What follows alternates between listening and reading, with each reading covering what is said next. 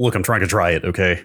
It is so luscious, Brad. It's flowing locks. You look like Sharon Stone in Sliver, I think is the thing I would say. Okay. Well, as long as it's Sliver and not Basic Instinct, I guess I'm okay. Well, look, your shoulder's up, so I don't know if it's a Basic Instinct situation here.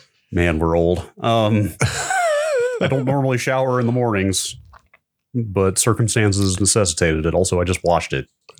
But what's you like 2 washes and a little conditioner? Is that where you're at these days? I should have. We were in a hurry. We had to record this podcast before other work started for the day. It's less long than I was expecting. Actually, did you trim? Well, can you see all the way to the bottom? Oh, okay. No, never mind. It keeps going. It's like halfway down my chest now.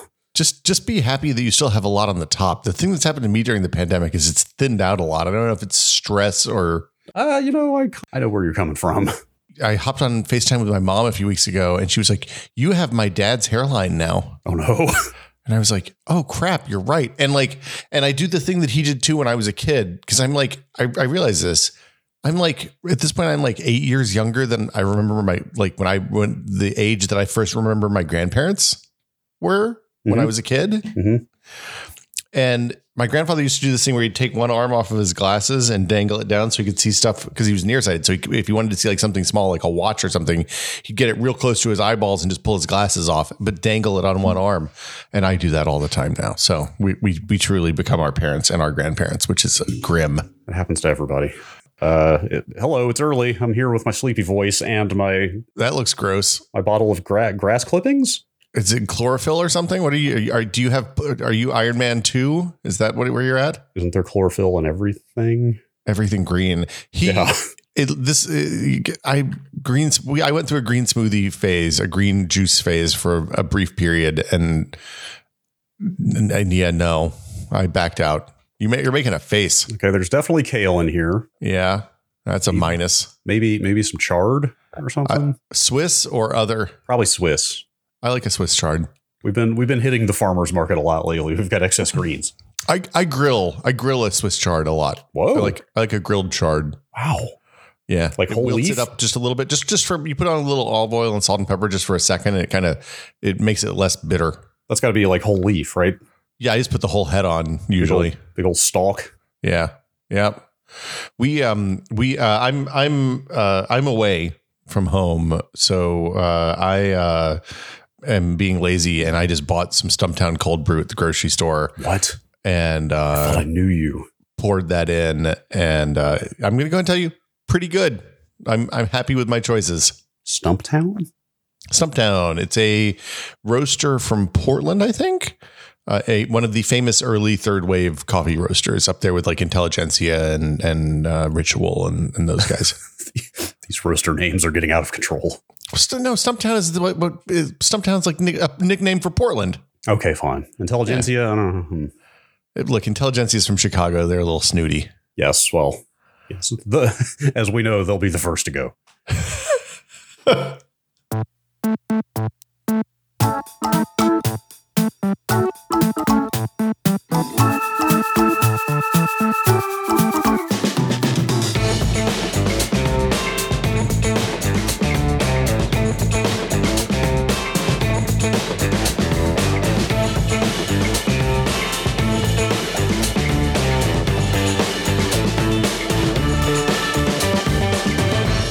Welcome to Brad and Will Made a Tech Pod. I'm Will. I'm Brad. Hello.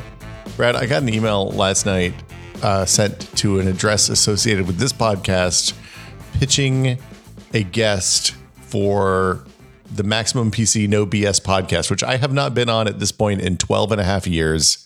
Wow. Also, nor is that email address associated with that podcast in any way whatsoever. Nor has it ever been associated with this podcast. Nor has that podcast existed for at least 7 or 8 years at this point. That one's the crazy one. Yeah. Try to book a guest on a show that has been gone almost a decade. I'm going to first things first, I need to revive the show. Mm-hmm. And then I'm going to get I don't even want to talk about what it was, but like that stuff happens because somebody buys a list, I think. And then the list hasn't been updated or it was partially updated or whatever. And they got taken for a ride. Yeah. The list was worthless. Wait, what if we brought that podcast back as a front?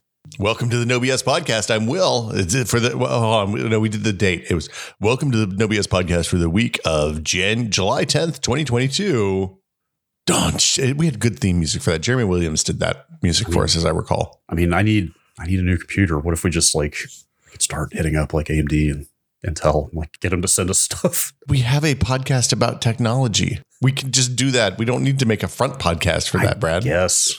I don't know. Sometimes I feel like the name of this podcast makes it a little difficult to do outreach. Because it's Brad and Will, because we're too congenial. Remember that time we went to that Microsoft dinner and they had the little name cards at the table? Yeah, that was the last thing I did before the pandemic. Yeah, I think. Same. And it had the full name of the podcast on there. I felt a little strange about it. Well, look, we're from that just means we're hip and with it, like the young kids. It means we're being personable and we're putting our brands forward instead of behind. It's not like 2004 when we're on the internet and you're trying to be a magazine, but every day. There's nothing that people who are hip and with it say more often than how hip and with it they are. Yeah, exactly. I should make a t-shirt that says I am Will. I'm hip and with it. Mm-hmm. What are we talking about today, Brad? You Yes. are on your annual pilgrimage to the desert once again. Yeah, last year we escaped during fire season, and then fire season mostly just blew to the East Coast, which was, pros and cons. It's still fire season, but are they having fires now? There's always fires. It's California, but nothing bad yet. Oh, you mean like the smoke, the output blew to the East Coast? Yeah, last year, instead of blowing to the west where we live, The smoke just blew east, and it ruined summer for Chicago and New York and people in the northern United States. Oh yeah, I had relatives in North Carolina who were complaining to me about the smoke. As if it was my doing somehow. Yeah, but sorry, our state is on fire. It's totally. I'm sorry, it's an inconvenience for you. This year Gina sent a message to the woman who owns the place and was like, "Hey, do you have any availability?" And she was like, "Yeah, you can come down in 2 weeks." So we came down in 2 weeks. Here we are. Now it's 2 weeks later. It's 2.5. Yeah. And you're back in Palm Desert. We're back in Palm Desert. I have 100 megabit fiber, which it turns out you can saturate pretty easily. Wait, hang on. 100 megabit fiber? 100 megabit fiber. Interesting. That's just got to be like an arbitrary speed limit, right? Normally. Oh yeah, 100%. Speeds in the 100 megabit category are usually cable, or even, I guess copper doesn't go that high, does it?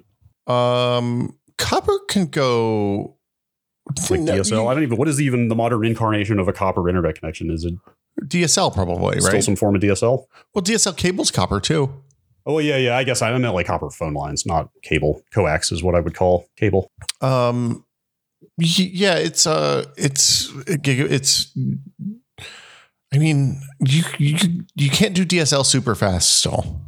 DSL still caps out at 100 megabit probably. Yeah, I don't even know what DSL caps out at actually. The plans, I was looking around where my parents live just for shits and giggles to see what was available in that area.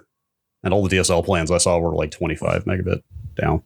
Yeah, DSL is 5 to 35 megabits is what the internet's telling me. Okay, yes, that tracks. And uploads are slow, 1 to 10 megabits. Anyway, you usually see fiber connections advertised at least into the hundreds of megabits. So 100 is that's just got to be an ISP cap, right? My guess is that they're on they're like, this is a vacation house for them. And they're like, hey, here is the $20 a month plan versus the $50 a month plan. 100 megabits is more than enough for you to put on Netflix and put your kids in front of it so that you can have 10 minutes of peace. Yeah, and it turns out it's pretty good. It's 100 megabits upload, which is realistically what I care about more is upload at this point. As long as the download is enough that Netflix doesn't choke out the internet connection, having decent upload is super important. It turns out for me specifically. Life, yeah. Yes, we live a strange existence. Yeah, that upstream matters that much, but we packed up the Bolt. We drove down. I got an accessory for the Bolt. Ooh. Real quick, I'll back up. I guess the idea for this episode is sort of a loose discussion of working remotely, traveling, and hacking tech. And yeah, is that right? What's the stuff we do to make traveling remotely and being able to, because this is a working trip for me. The kiddo and my wife are hanging out at the pool and doing stuff during the day. I'm here toiling away in the video game mines and the podcast mines, like always. You packed basically an entire office and took it with you. I have all of the stuff that I need to do podcast and to play games for work here. Yeah. And stream also. And you've got a year of experience under your belt because you worked from that exact same bedroom last year. It's much easier. It was much easier this go round. Yeah, absolutely. What have you learned? Well, okay. So first off, if you're just going on vacation someplace and you don't have to work, and like I remain envious of people who can like use a laptop for work, because when we're testing dev builds and stuff like that and grabbing screenshots and stuff from that, I not only need to like have access to a real computer, but I need something that can run at like 4K 60 in case we need to grab footage from the game.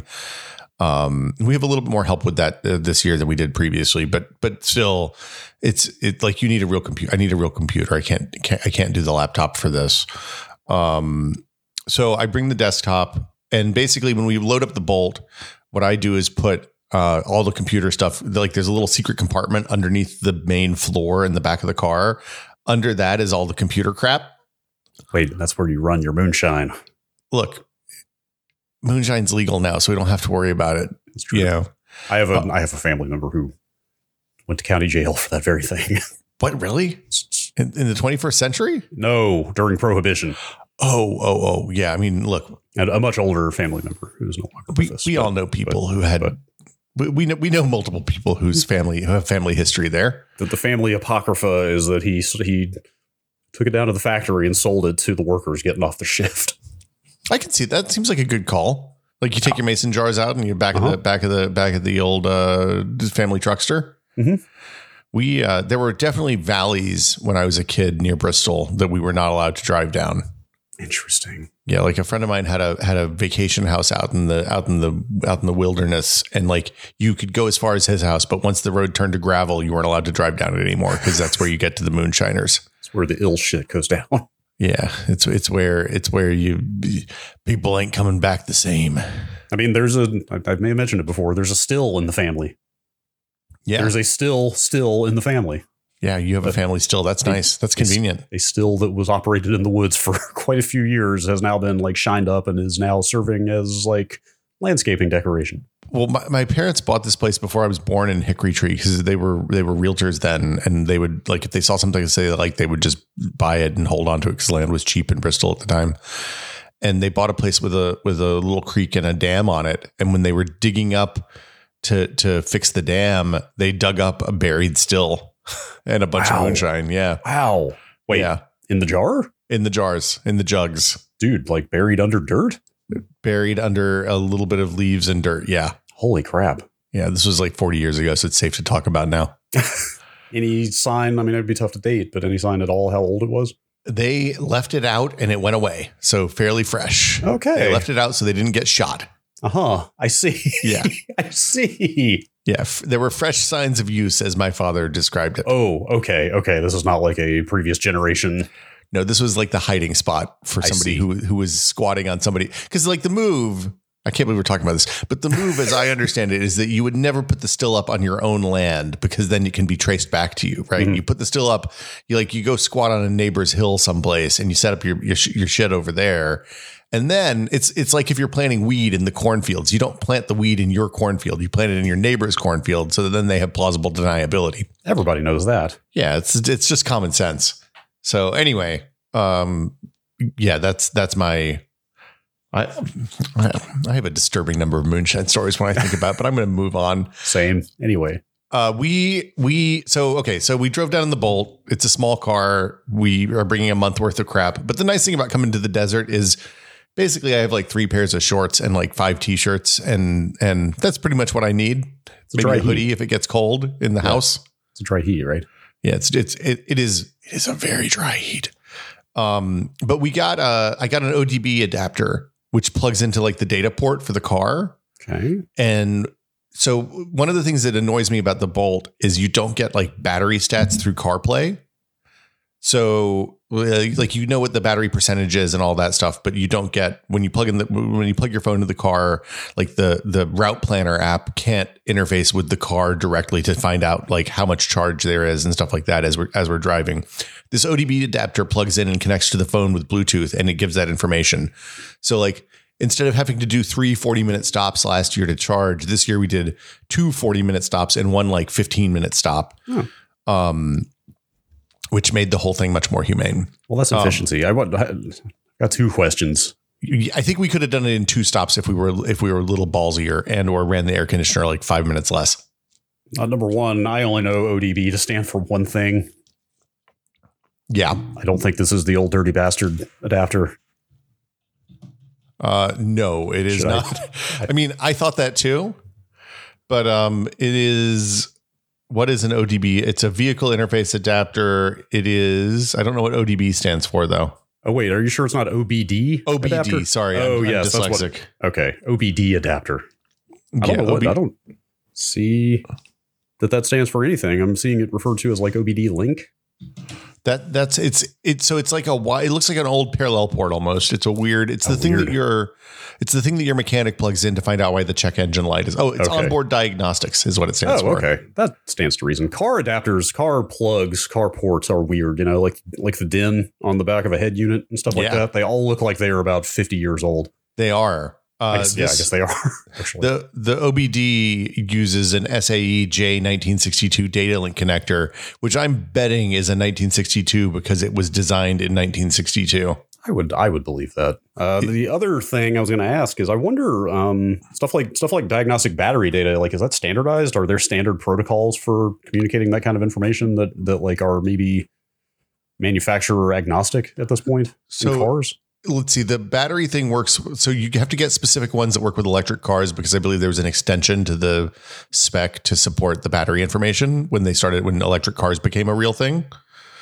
But I don't know the specific. I haven't gotten into the specifics of that. It's an interesting topic. We should maybe dig into that. That might make a good episode. Yeah, like car tech, where car tech is at, and specifically like car data, I think is super interesting. I mean, the interesting thing about this is the OBD. Having access to the OBD information, like let the route planner app.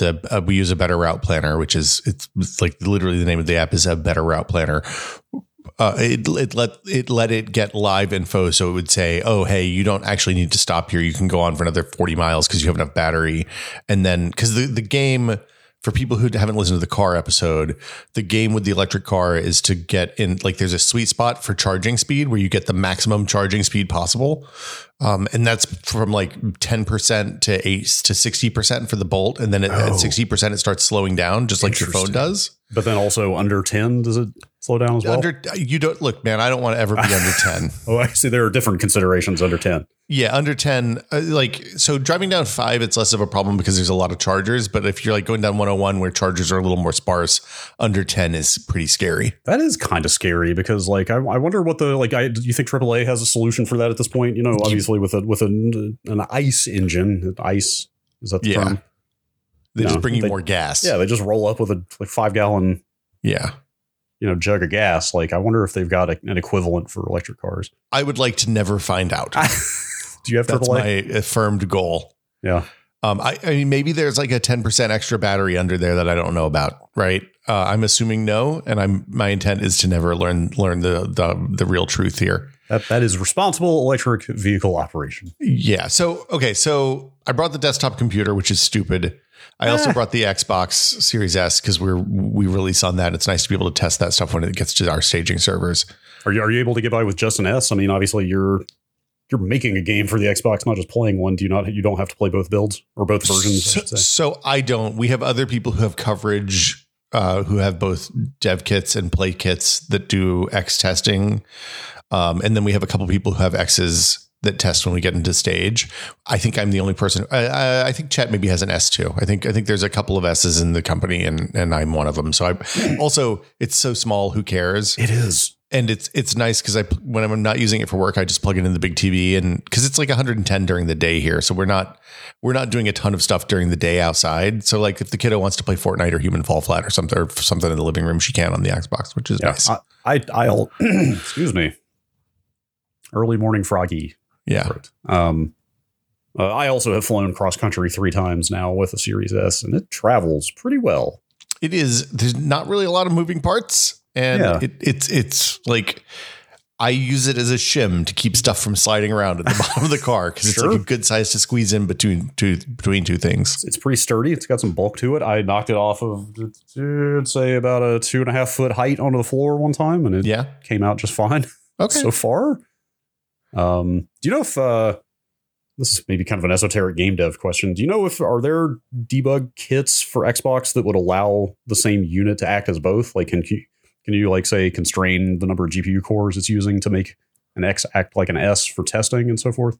Oh, as far as I know, our debug kits don't do that, but I haven't asked. Okay. It hasn't come up. Because, they've got the same CPU, the same, I believe. Yeah. The bus for the storage is the same and all that. Yeah, my guess is no, but I don't know. The dev kits, yeah, I don't know about that. I don't have any experience with the dev kits because we work remotely. So, and they're still kind of expensive. So we only have like 2 of them, I think. Fair. It's funny. We have a ton of Xbox One. We also release on Xbox One. So we have a ton of Xbox One and One X dev kits. They're a little bit easier. Frankly, the dev kits are a little bit hard to get even, they're expensive and you have to it takes a while for them to get, like you'll get them eventually. You can pre-order them, but it just takes a while for you to get them is my understanding. And so there is an actual Xbox dev kit because, that was one of their big pitches to developers was like, hey, every Xbox can be a dev kit, or like a test unit, I guess is the term. Like you can make any Xbox become a developer kit that can run unsigned code. But is there still a quote unquote like dev kit above that? It depends. The every Xbox can run unsigned code depends on which APIs you use, is my understanding. So you have a different set of APIs if you're converting your Xbox to if you're converting a retail Xbox to a dev kit, you have access to a different set of APIs than if you're in the actual developer program. So yeah, like if you want to use the full might of the hardware, you don't get that access if you're doing the conversion thing. That makes sense. Yeah, it's a weird. It feels kind of arbitrary from where I sit because it would be really nice to be able to turn any of to go out and buy a $300 console and turn it into a dev kit. But I'm sure there's good reasons to not do that. Anyway, so yeah, I have the Series S. I brought the real mic and the real boom arm this year because I was like the boom arm takes up like it folds so it's like 4 inches wide and like 1.5 feet long and no thickness. Is that it's a Rode PSA 1? PSA 1, yeah. Mine is so creaky. I put I lubed it up and mine doesn't creak anymore. I have also apologies to the person who provided it to me. It's not your fault. Oh, they just get creaky after time. Yeah, mine's 10 years old and it makes a little bit of noise sometimes. Yeah, mine's a couple years at this point, 1.5 years. Yeah. But anyway, it's a good arm otherwise. I didn't bring the spider clamp for my microphone, which I kind of miss. But the shock mount. It seemed unnecessary. I don't find that I need it with this Electro Voice. We've got slightly different models, but mine, like I type, I kind of, I do stuff on the desk that it's mounted on, and it helps if you bump into it. It seems like if you bump into the arm, but other than that, no.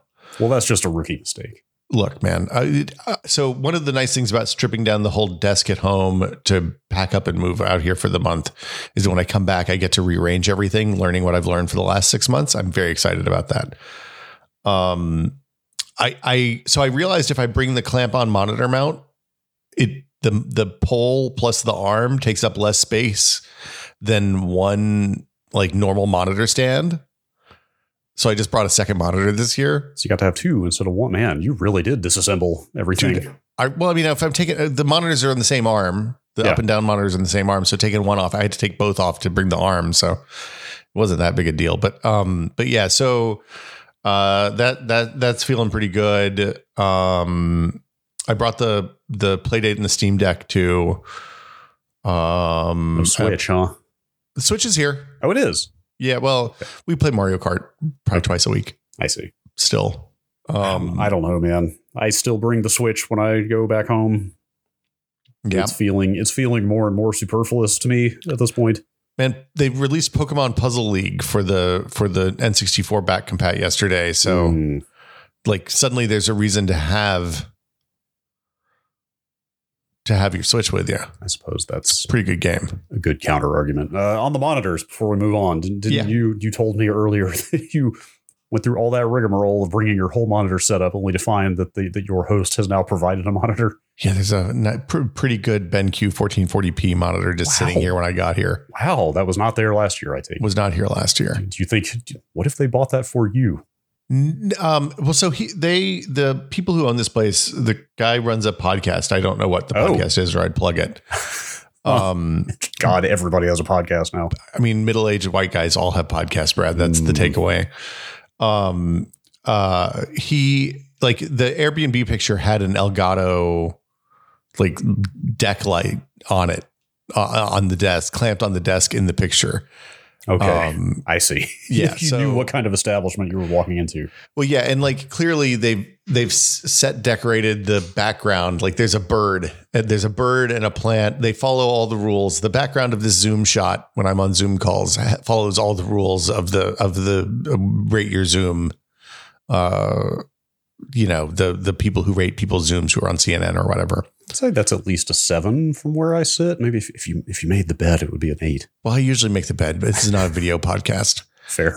Yeah. So let's see. That's it. I think. And then I brought 2. It's funny because like the bag of cables and accessories is as big as the computer case. Nice. Like, you're living that life when you've got that many adapters and cables. Dude, it takes so fucking many cables to keep, like I have to bring the antenna, and I brought 100 feet of Ethernet and some gaff tape to run a cable down the hall from the router. Oh, that's right. Last year you were on, again, in that same spot, but on questionable Wi-Fi for the whole month. And that was yeah, it was like the end of the long chain on the mesh network. And it turns out it's not where I want to be. For trying to do a low latency podcast recording, let's say. It was less than ideal. Yeah, it wasn't great. Or anything that requires upstream was pretty bad. So the big thing on the cable front that I did this year was I bought a big multi-pack of adjustable reusable zip ties. So they have like a little thumb that you can push the key down and pull them back off. Yeah, they're awesome. Oh my God. It's going to blow your mind. I'm watching him tie a zip tie. There's that click. Now you'll never use that thing again. Oh, what? Man, look at that. Magic. It's so like a regular zip tie with one extra little piece on it. Well, so what I did this time was for each device, I bundled all the cables together. So like the PC had the DisplayPort cables, the power cable, all wrapped up in one big bundle, right? The audio interface had the USB-C and the XLR cables bundled up together. The console had the HDMI and the power cable bundled up together. And this, it turns out, has some real benefits, which is I could just reach into the bin, grab the cable out that I needed, and I only got the cables that I needed for each device when I needed it. That's smart. And once I got here, I was able to use the extra zip ties to kind of tidy up the cables a little bit, so it's not a whole living nightmare under the desk. You are really doing it this year. Yeah. So, I mean, look, I'm here for a 12th of the year. So that's fair. That's we could do the math on how much of your life that is, especially over maybe multiple years. Yeah. So that's pretty much it. Having 2 monitors, it turns out pretty nice. Pretty good. It's very hard to go back. Well, once you're used to having 2 monitors, especially if you're doing like any kind of streaming or anything like that, where you need to have 2 things open. Like last year, I used my laptop setting off to the side, but that was presented a whole other host of pain in the ass. Yeah. I've gotten it to the point that it took me like 4 hours to tear everything down. It took me about 2.5 hours to set everything up. I'm sure it'll take longer next year. I mean, when I get home to put everything back together, but I'm going to field strip the desk and like replace cables and get right length cables and stuff like that for everything. I think is the plan. It's pretty good overhead. Yeah. I felt pretty good about it. On the monitor stuff, I've got 2 27-inch 1440p monitors. We're aware, Brad. What? We've talked about your monitors. Look, I'm just trying to establish context. God damn it. I don't know who hasn't ever listened to this podcast before. I'm just giving you grief. You try to over-explain for the benefit of first-time listeners, and you get nothing. I know. I'm a bad person. I'm sorry. No, it's less you. And anyway, what was I even saying?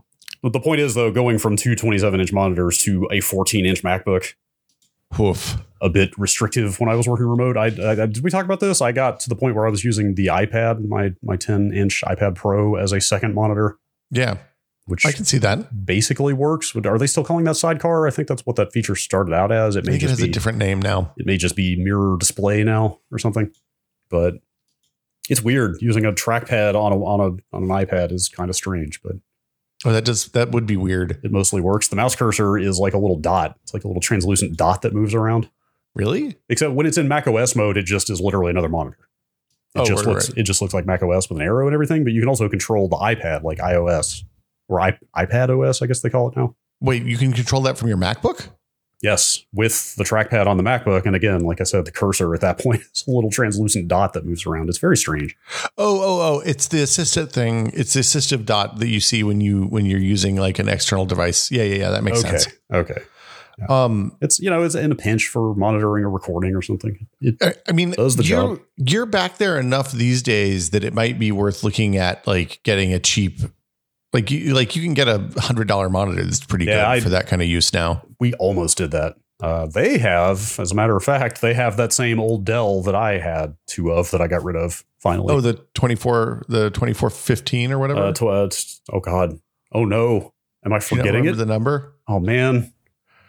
There was the year was in there and 24 was in there. It's the 2005 FPW. There was also a 2405 FPW. Anyway, theirs is in very good shape because they don't use it much. I bought it for them for Christmas ages ago.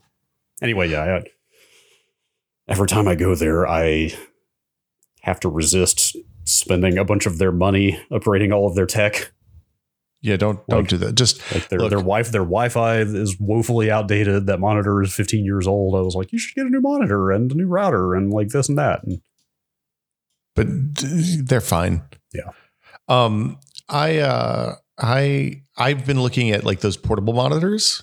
I don't know if you've seen those, but they're like USB bus powered. So it's basically like a laptop screen. Yes. We need to talk about USB-C on this episode, but we'll get there. But a lot of those portable monitors I've been seeing are in fact USB-C powered. Yeah. And like they're still kind of expensive because they're kind of a specialty item, but it would be really nice to have just a small monitor I could just clamp on right on the side of the display. And that would solve me having to bring two monitors for something like this, I think. Oh, do they come with mounting hardware? No, but you look, the mounting hardware is cheap and is easily available. I think most of the ones I've seen are like 13 to 15 inch, right? Yeah, usually they're like, think about laptop size. Right. And they're, I think the cheapest on sale, I've seen them in like $300 now, which is like, that feels like too much. Still pricey for that size of screen, but like it's getting there. I mean, what is doing the video output at that point? Is it like Thunderbolt over USB-C? Is that my guess is it's DisplayPort over USB-C or Thunderbolt over USB-C. Yeah. Right. But the screens, I assume, are just dumb screens, right? Like they don't have any video processing in them. I mean, I'm sure they could be USB devices that are going to have, all the pros and cons of USB devices.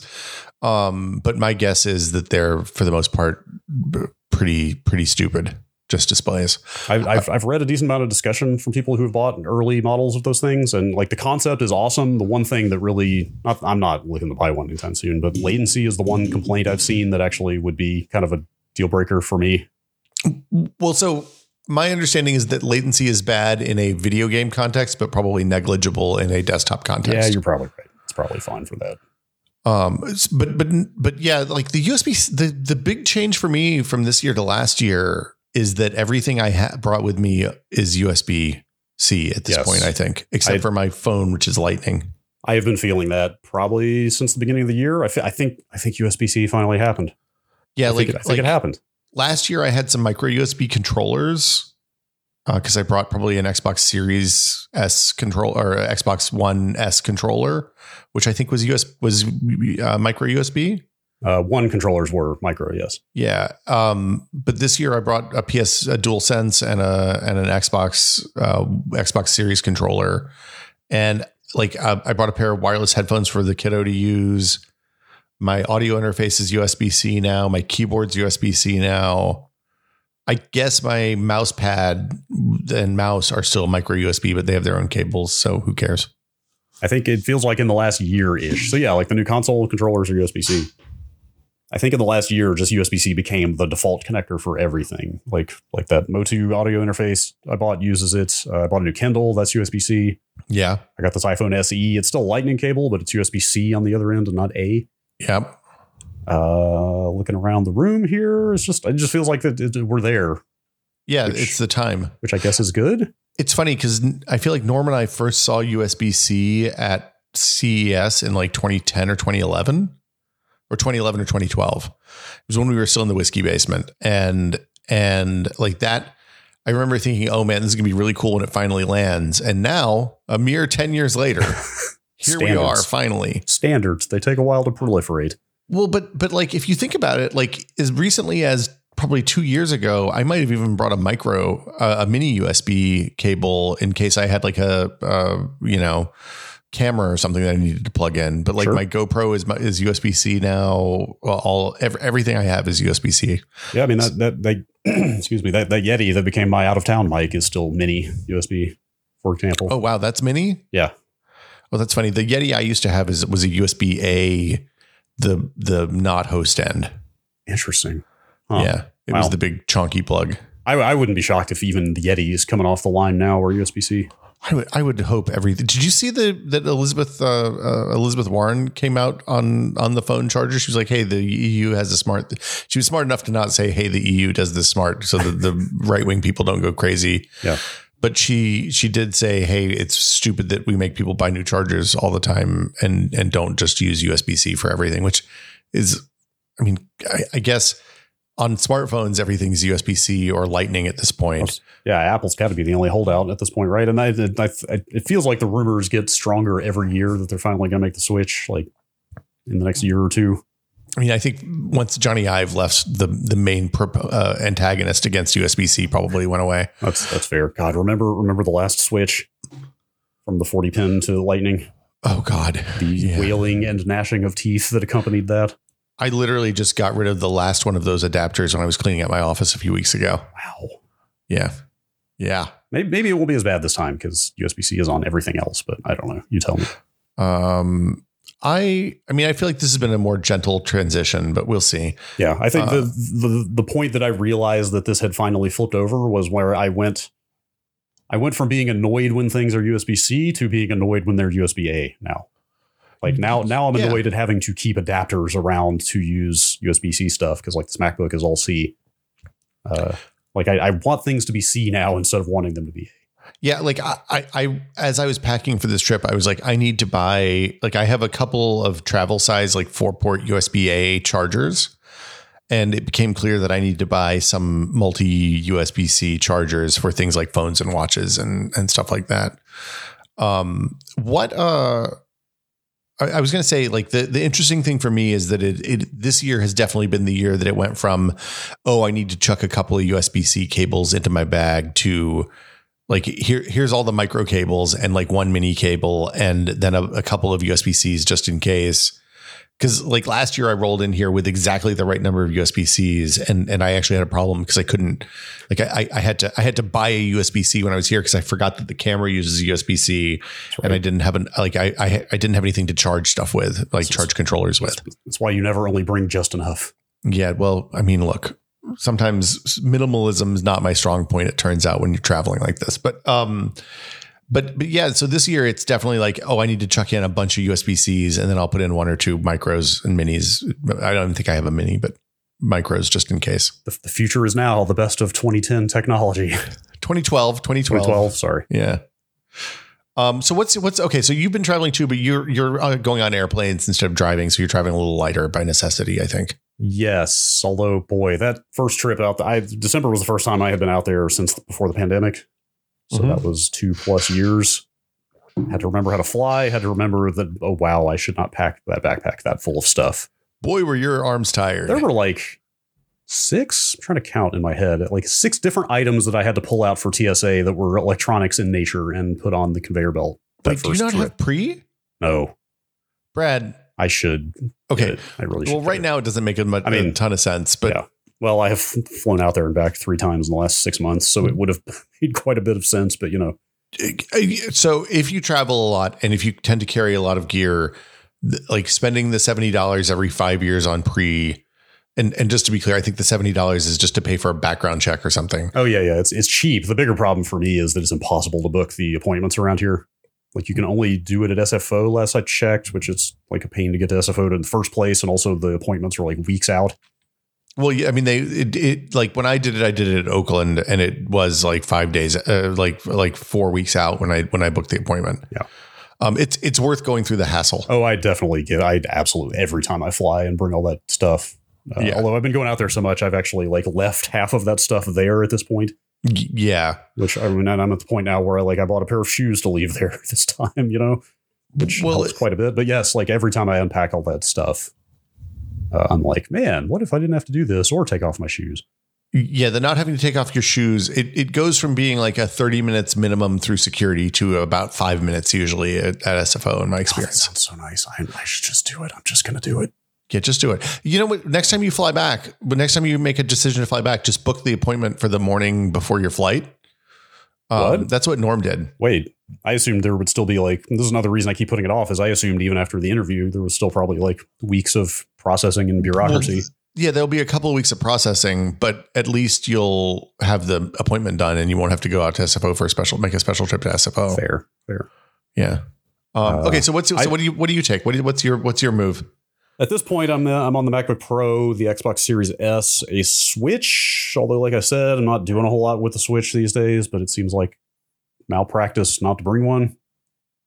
Do you bring your grippy thing, or do you even have a grippy thing? Oh, I don't have a grippy thing. Oh, you should get a grippy thing for the Switch. It makes it much more easy to play. I should probably get a grippy thing. Much more comfortable.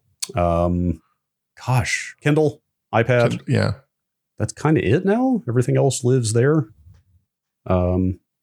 Like even a mic stand, a microphone and stand, and Xbox controller, all kinds of stuff out there. Anyway, I almost didn't bring the Rode arm this time because I was like, I could just buy a $20 arm from Amazon, and treat it as disposable. That's exactly what I did. I went on the Discord and just asked Ed. Yeah, because Ed knows. I just said, hey, just what's the best floor stand? He's a big floor stand guy. Oh, interesting. And the floor stand he pointed me to was like $40 and exactly what I needed. Oh, there you go. And that would travel well anyway. I also hate unpacking all my electronics in the TSA line because I hate getting them all banged up. I my feeling is that things should be used. Oh, I agree, but that's not what I would consider use. That's not a typical throwing stuff around in bins and sending it through X-rays is not what I consider normal use for electronics. But what's the Japanese thing where when you break a dish, you mend it in a way that's beautiful? Whoa, that sounds like a very elegant philosophy. I don't know. Mend it as in literally glue it back together. It's kintsugi, I think. Huh. Yeah. So you mend pottery that's broken with gold. And it repairs it and makes it lovely and makes it look intentional when you break something. It means golden joinery. Interesting. So you repair pottery with mixed lacquer mixed with powdered gold, silver, or platinum. Wow. I don't know if the MacBook breaks in half. I may not be. I don't think you can glue that back together. Mending it with gold. I mean, you could try. I guess I could try. I finally would have some thoughts. Yes, I'm sure he would. So I finally I was like, all right, I need a laptop sleeve at least. Like the Xbox, but this laptop's very expensive, and I'm still babying it, and it's a work thing. Like I should at least try to protect that. My partner found a laptop sleeve at a brand new one at the Salvation Army. Ooh, let me tell you, she lives for deal hunting in San Francisco at thrift shops. It's hard to do in San Francisco these days too. Wait. How do you figure?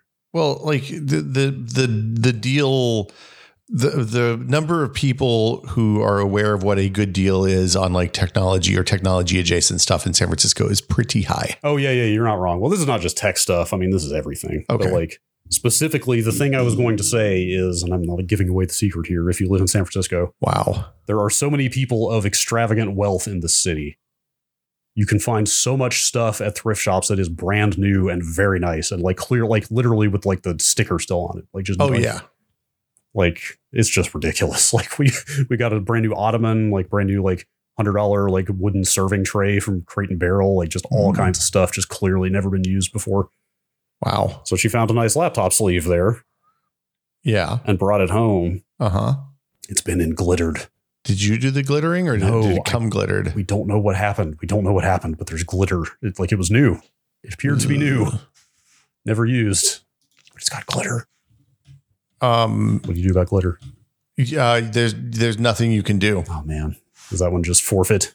Well, I mean, you can just assume it's going to be glittered forever. That's fine. It's just the way you live your life now. Yeah, I suppose so. I bought a really fancy pen a few weeks ago, and I didn't realize until I looked at something I'd written with it in the sunlight that it had glitter in the ink. What?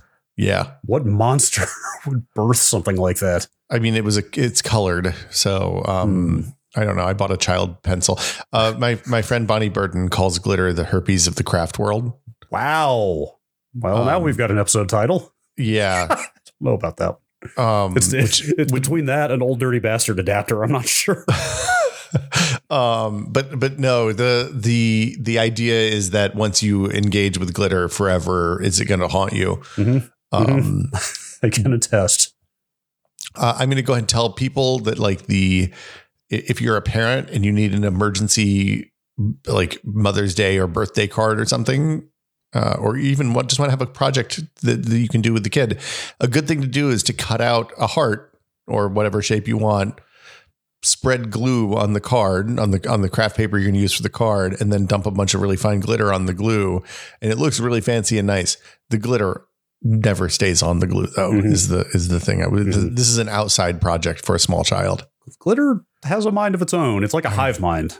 It's like an ant colony. Something about glitter, like it all seems to act of a piece. Well, there have been a lot of good AMAs from people who work at or own glitter factories on Reddit over the years, about the horrible things. The other fun. I have a friend who worked in stop motion animation for a long time. I think Adam told this story on This Is Only Test or Still Untitled at some point too. But he was like, what's the thing? Like, you know, when you're shooting the shit and doing a stop motion shoot, which takes months or years in some cases, you often think if things went bad with my relationship with this production and I wanted to destroy it, what was the thing I could do? And it's that you walk into the room with the puppets and just blow glitter so that there's little speckles of glitter on everything. Dude, that doesn't just ruin the production. That ruins that room as well. Oh, it would destroy the film in a way that they wouldn't realize until much, much later. Cause you probably wouldn't realize that it's sparkly in different places. That's devious. It's evil.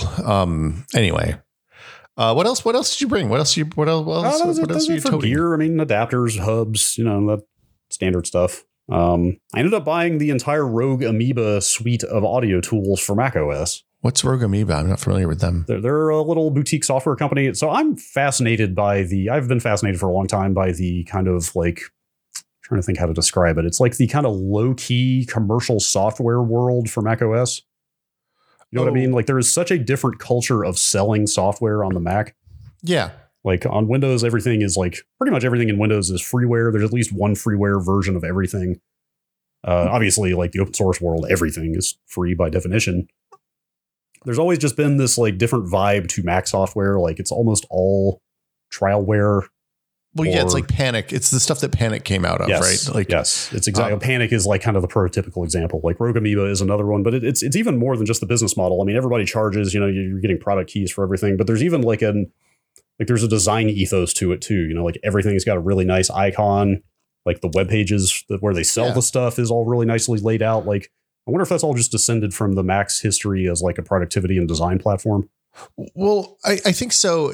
I think it's also why the App Store has worked better on the Mac than it has on Windows, right? I think Mac users might have been trained to appreciate software that's thoughtful and well designed more than maybe Windows users cared about.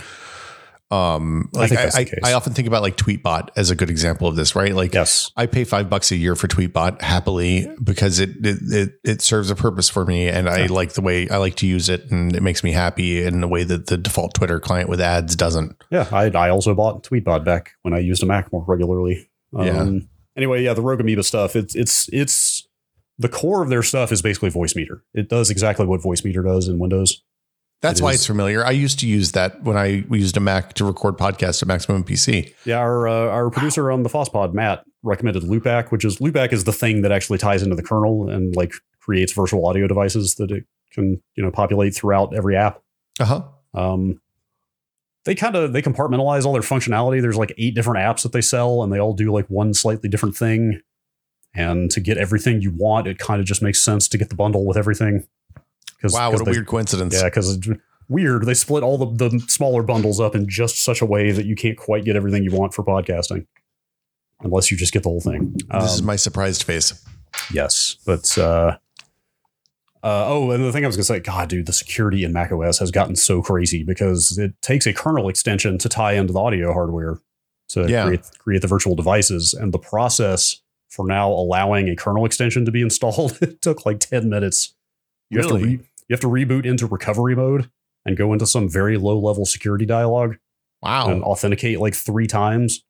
And is this like did they provide instructions for this? Yeah. The Rogue Amoeba people have a nice illustrated, like, here's all the things you're going to have to do. And it's quite a few hoops. Like you have to enable stuff in the regular system prefs thing, then reboot into recovery mode and enable even more, like allow more stuff, and then reboot back in and allow even more.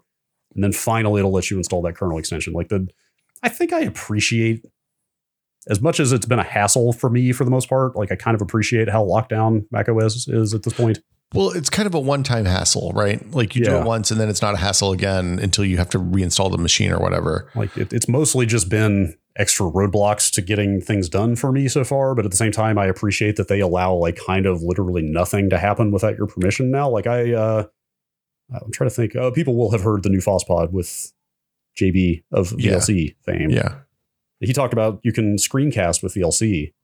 And I tried that on the Mac yesterday because he had been talking about it. You have to allow on a per app basis for apps to capture your screen in macOS. Yeah, like it's funny because iOS lagged behind Android on like granular permissions for apps for a long time. And they've I think 3 versions of the OS back, they kind of fixed that, and it like it's a good change. It's nice to know what permissions your apps actually want. I kind of am coming around to that view. Like even Apple's apps that they ship with the operating system, like Terminal, for example. Like if the first time you try to like ls a directory in Terminal that it doesn't have, it's basically outside of your home directory, it straight up says, "Hey, Terminal does not have full disk access. Do you want to grant it?" Yeah. Yeah, I like that. I like the, hey, this app can't snoop on your network unless you allow it to, stuff like that. I think somebody at Apple realized that that's one of their main competitive advantages a few years ago.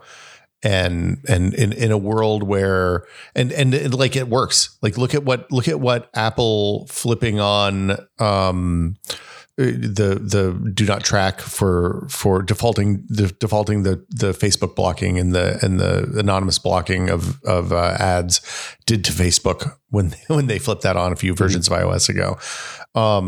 And I think people are finally kind of wising up. People are getting there. People are wising up to it a little bit more. Like I hear people who are not technical asking why they searched for, they clicked on one shoe ad and then every device that they use shows them Nike and New Balance ads for the next 3 weeks. It's creepy. It's creepy. Yeah, agreed.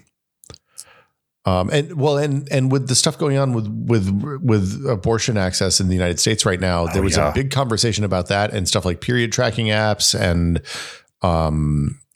like what your metadata wake, how, like if you live in Texas or someplace where your neighbors can rat you out for getting an abortion, what does your metadata wake? Like the idea that Target might know you're pregnant before you or your family know you're pregnant is suddenly much more worrisome than it was 2 months ago. I mean, that is hideous. That is wretched. Like the shoe ad thing is just sort of creepy and inconvenient or whatever. But like now we've rapidly gone to a situation of like dire material consequences for this stuff. Like it's really not good. Well, yeah, the idea that somebody could subpoena Target's ad network to find out, who was buying pregnancy tests, and it's anyway.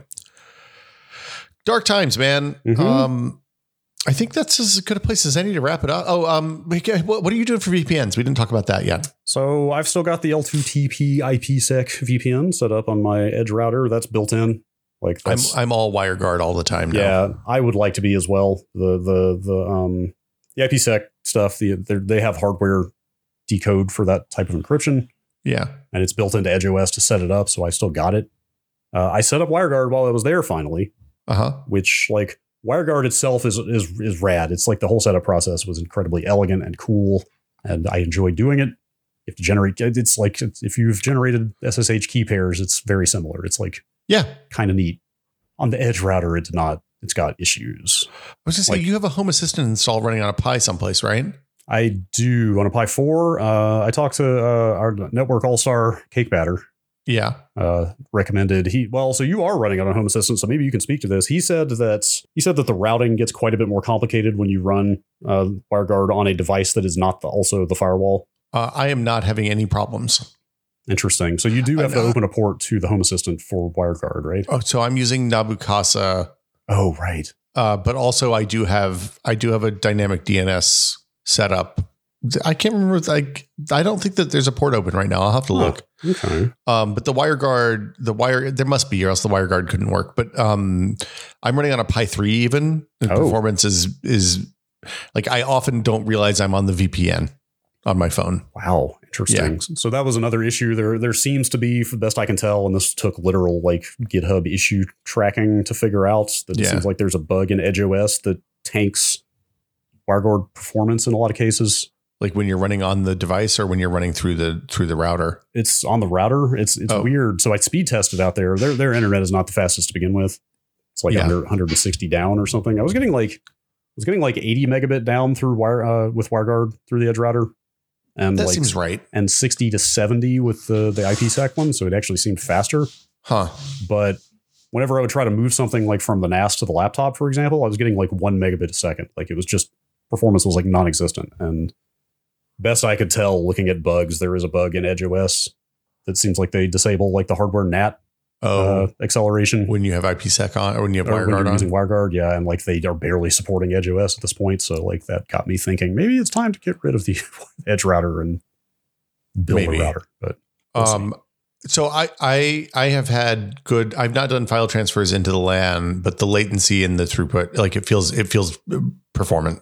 Yeah, like I was super excited because you see a lot of people that run WireGuard at home talking about like, you can set, there's a term for it. I cannot remember the term for having it connected at all times. Is it on demand? Ubiquitous or on demand or something like that. There's a WireGuard term for this device connects constantly to the WireGuard. But like you see people talking about like having their phones and tablets connected constantly to their VPN at home. And like, then you reap the benefits of having a Pi-hole or whatever and stuff like that. Like yesterday, I literally hit Google and was like, hey, pizza delivery near me to find a pizza joint.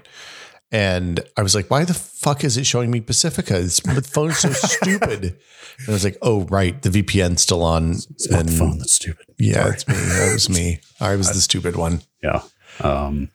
Anyway, we won't make this episode 2 hours long, but it was fun messing around with that stuff. I also have all the parts on the way to build a Pi KVM right now. Ooh, I'm very excited about that. Super excited about. But can't really speak. Cannot speak from experience to that yet, but we'll get there. Yeah, that sounds like a patron episode this month. I can't wait to hear how that goes because that would solve some problems for me too. Yeah. I think this is as good a place as any to wrap it up, huh, Brad? Yeah. Thanks to everybody for listening. As always, Brad and Will Made a Tech Pod is a 100% listener supported show. If you would like to find out how to support the show for as little as $2 a month, I'm going to go and tell you that's less than a cup of coffee. It is the only. Even in these dark times, you can speak from experience. Yeah. I bought a cup of coffee and it costs less than $2. You can find out how to support us at patreon.com/techpod. We really appreciate all of our patrons, but especially our executive producer tier patrons who we thank every week, including Paddle Creek Games, makers of Fractured Veil, Andrew Slosky, Octothorpe Bunny Crimes. I think that's his official name now. Just Wedge, Jacob Chappell, Joel Krauska, Twinkies, Got a Pick and Place. Oh, wow. That's an exciting development. And James Kamek, thank you all so much. We really appreciate you. And again, it's patreon.com/techpod. It is. And I guess that'll do it for us this week. It will. We had a new, as you alluded to earlier, a new episode of the FOSSPod came out a couple of days ago. where we talked to Jean-Baptiste Kempf from the Videolan project, the VLC. The Videolan client? I would describe him as unfiltered and raw. Oh, that was a great conversation. Jean-Baptiste did not hold much back on what he thinks about U.S. patent law, software patents, copyright. DRM. He was ready to go, man. The Blu-ray market, corporations supporting open source or not. Whether or not IP law is bullshit. It was a great conversation. I didn't realize that started as a student project either until we started researching that episode. That was fascinating. I love the very beginning of the conversation when we kind of did the boilerplate, let's walk us through the background of VLC. How did you guys get started? And he was like, well, it starts in the 60s. Yeah. I was like, huh, okay. In the beginning, there was the command line. It was very primordial, but yeah, that was a fascinating conversation. He had some very forthright answers about a lot of stuff that I was very pleased to hear. It was awesome. Yeah, it was a good talk. You can find out more about the FOSSPod at fosspod.content.town. And in the meantime, I guess we'll see you all next week.